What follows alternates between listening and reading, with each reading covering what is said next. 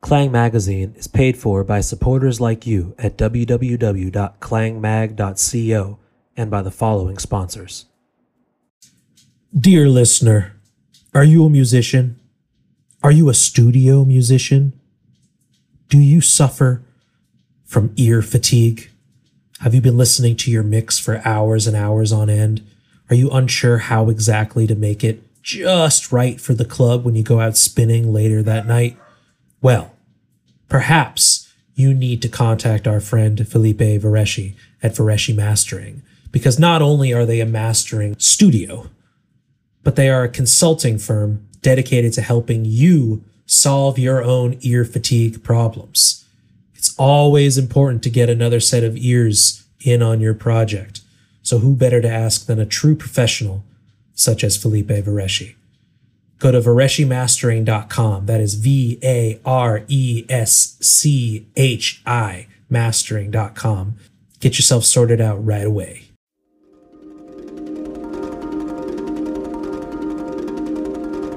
You are now listening to Clang Magazine.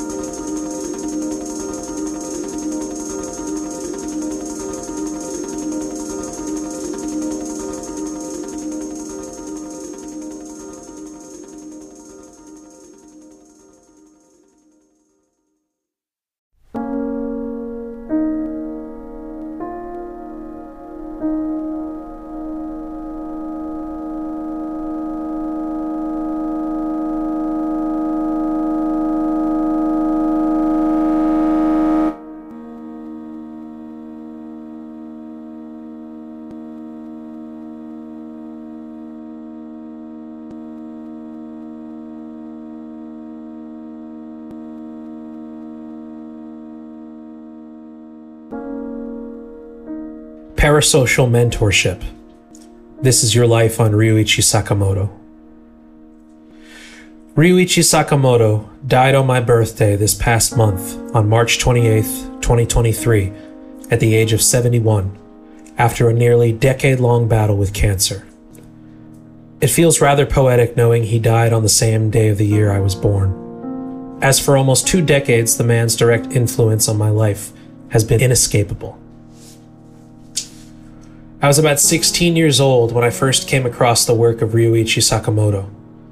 It was his 2005 piano and electronics duo collaboration record with minimal glitch artist Alva Noto, entitled Insen.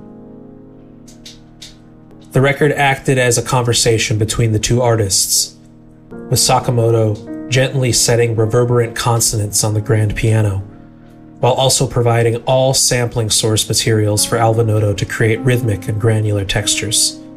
Ultimately, the only sounds we hear on the record are Ryuichi's piano, whether it be untouched or remixed beyond recognition. It was this usage of granular synthesis in particular that stuck with me at such a young age. It was most likely the first time I'd ever heard such an effect so plain and clearly. Sakamoto would play a single chord on the piano. Alva Noto would capture and freeze it digitally in time and space, playing back these micro loops of pulses and bits as accompaniment to Sakamoto's original unprocessed piano channel. A conversation between dry and wet, clean and dirty, not necessarily a digital delay, not necessarily a blended reverberation, something bright and present, yet repetitive, amorphous, and seemingly infinite. These conversations make up this 8-track record in its entirety, and coming in at 47 minutes, it is a certified banger of an LP that holds up to this day, as if it was released yesterday. I am 32 years old now, and the effect of this record and other collaborative piano works of Ryuichi Sakamoto have followed me for half my life. I mean, come on. I love playing impressionist-ass piano improvisations with the sustain pedal down constantly through a wall of time-based signal processing. Who doesn't?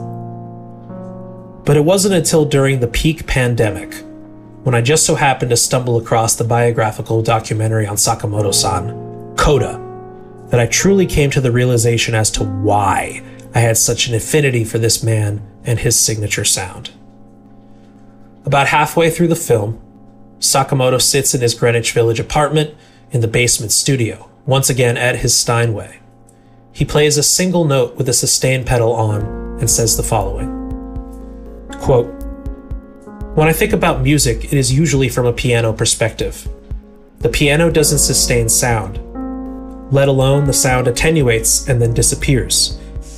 You can still hear a little bit, but it gets drowned out by ambient noise."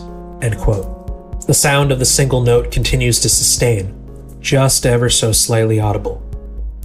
Quote, "I'm fascinated by the notion of a perpetual sound, one that won't dissipate over time, essentially the opposite of the piano, because the notes never fade. I suppose in literary terms, it would be like a metaphor for an eternity." End quote. When I tell you I jumped out and pointed at the TV like that Leonardo DiCaprio meme and audibly yelled, "He's just like me, for real!"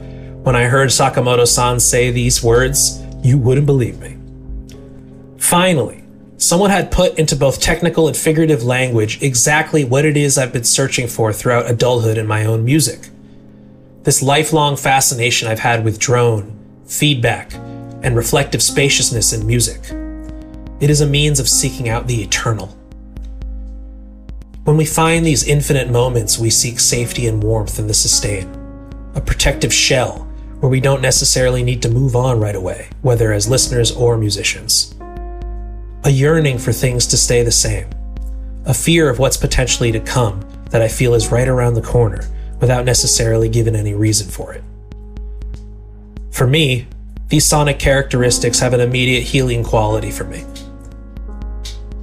both through performance and listening to the works of others, Sakamoto-san in particular.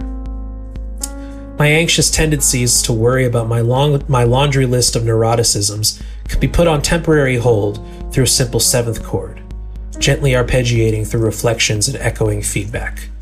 I can withstand the fear through sound, even for just a brief moment. Ryuichi Sakamoto's nearly decade-long battle with cancer illustrated his need and ability to stare this fear in its face and to continue trucking for as long as he could, to continue this eternal sustain until no longer possible. Everything about this man's life represented something that I just felt so deeply for. His diagnoses of both throat and colon cancer scared me deeply as an Ashkenazi Jew who likes to smoke and drink tasty beverages and eat snacks, and whose grandfather also happened to have died from colon cancer. Sometimes we try to live vicariously through our celebrity idols, but for me it just seemed that I identified with Sakamoto from top to bottom, in music and in life, through light and darkness.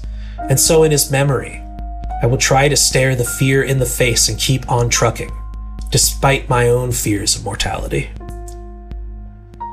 It hurts deeply to know that he's gone, and I'll never be able to shake his hand and thank him for an entire adulthood of parasocial mentorship, let alone even see him perform live. But through the effect he's had on me and thousands of other musicians throughout the world, I can't help but think that this is the eternal sound and continuum he may have sought. There are only so many artists whose discography spans so many releases across over 4 decades and countless of genres and styles. It's hard not to hear his influence in any number of contemporary ambient, techno, or electronic pop projects. He's not going anywhere in my life or the life of any musicians, I can tell you that. It's impossible to escape the effect he's had on my fingertips at the piano, my mouse and the DAW, or any reverberant sustained sound playing through my monitors.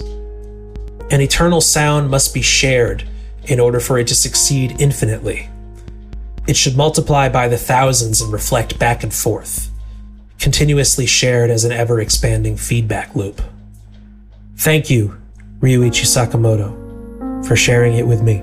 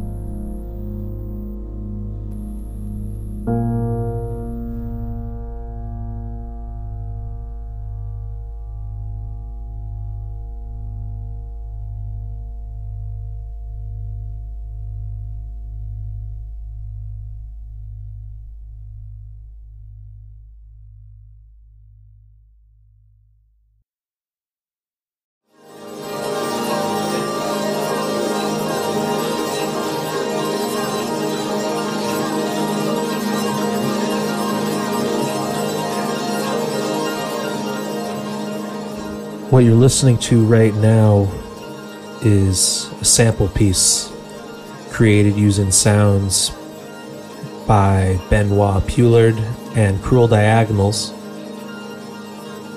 two artists that have graciously contributed to our little project called The Zone, which is our subscription service. And now you have the chance to showcase your work that you make using the resources of The Zone. Introducing The Zone compilation for spring 2023, Call for Audio Works. Using the samples, stems, and software provided to you in The Zone as a subscriber, you are tasked with creating a 3 to 5 minute audio work inspired by the defrosting of winter ice and the coming rain seasons. The audio work can be of any style: music, collage, radio drama, soundscape, etc. Subscribe now at clangmag.co to The Zone, and we look forward to hearing your work in the spring 2023 compilation.